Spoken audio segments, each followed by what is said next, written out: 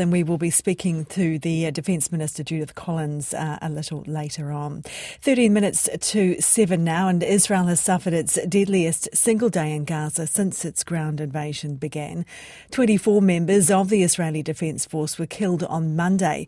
That toll included 21 who were killed inside a Central Gaza building that was set to be demolished. Israeli Prime Minister Benjamin Netanyahu says despite the losses, Israel will push on with the fighting in Gaza until, quote, absolute victory.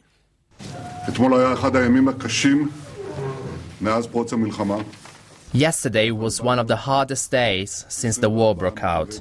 We lost 24 of our best sons, the heroes who fell defending the homeland. Together with the citizens of Israel, I grieve for each and every one of them. I hug the families whose world has changed forever. From here, we send a prayer for the wounded to find peace.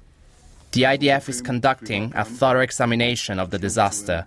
We must learn the lessons and do everything for our soldiers. Meanwhile, the UN Relief Agency for Palestine says almost 600,000 people in Gaza are facing catastrophic hunger. This comes as the Palestinian death toll since October 7 reached 25,000 earlier this week. For the latest, earlier I spoke to our correspondent in Tel Aviv, Sarah Coates.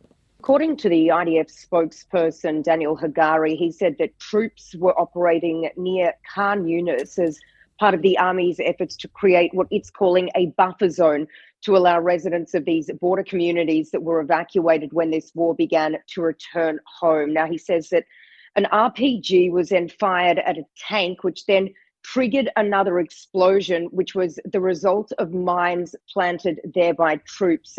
We do know that 2 buildings were then brought down on these troops there with a rescue operation, a very complicated rescue effort beginning after that to try and get these people out. But look, we're talking here about 24 people in a single day, 21 people in that incident alone. Now, a number of funerals were held here in Israel today. And look, there is a lot of grief here in the region, just given that everyone must serve in the army.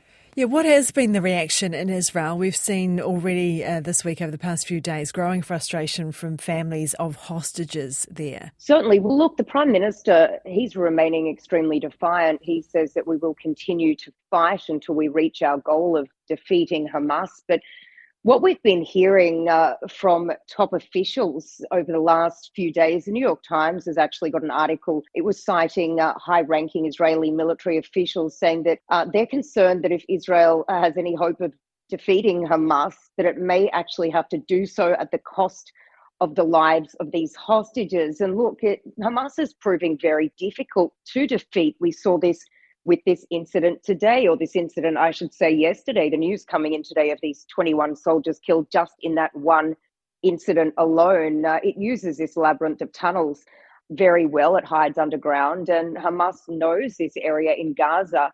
Very close fighting happening there in some areas. It knows this area like the back of its hand. So, this is proving to be a very difficult task for Israel, and many people are criticizing Israel over what is perceived as a lack of a military strategy. In terms of the offensive, you mentioned Khan Yunis there. Is that the focus now of the ground invasion? Yeah, it certainly is. This is an area that the Israeli military says it says is a Hamas stronghold. We do know that the military's been pushing further deeper south into that area of Khan Yunis, even pushing further toward Rafah. We have heard some word come in over the last few hours that one of the last remaining semi-working hospitals inside Khan Yunis, this is the Nasser hospital, it's come under siege once again. A number of unverified videos are circulating on social media showing real attacks, heavy attacks on this hospital, artillery fire ringing out. And this is an area that before all of this, around 7,000 civilians were sheltering. We do need to remember that Khan Yunis was once an area that Israel said was a safe zone and told all of these people from the north of the Strip to move there. So a lot of these people are once again being forced to flee even further south, but they say they simply have nowhere to go, Ingrid.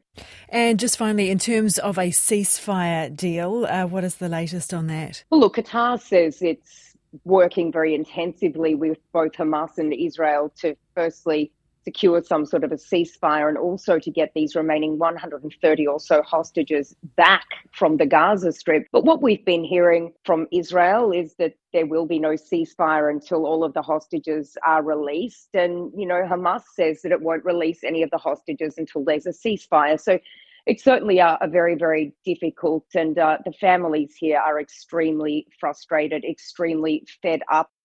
That was our correspondent in Tel Aviv, Sarah Coates. It is 8 minutes to 7 now.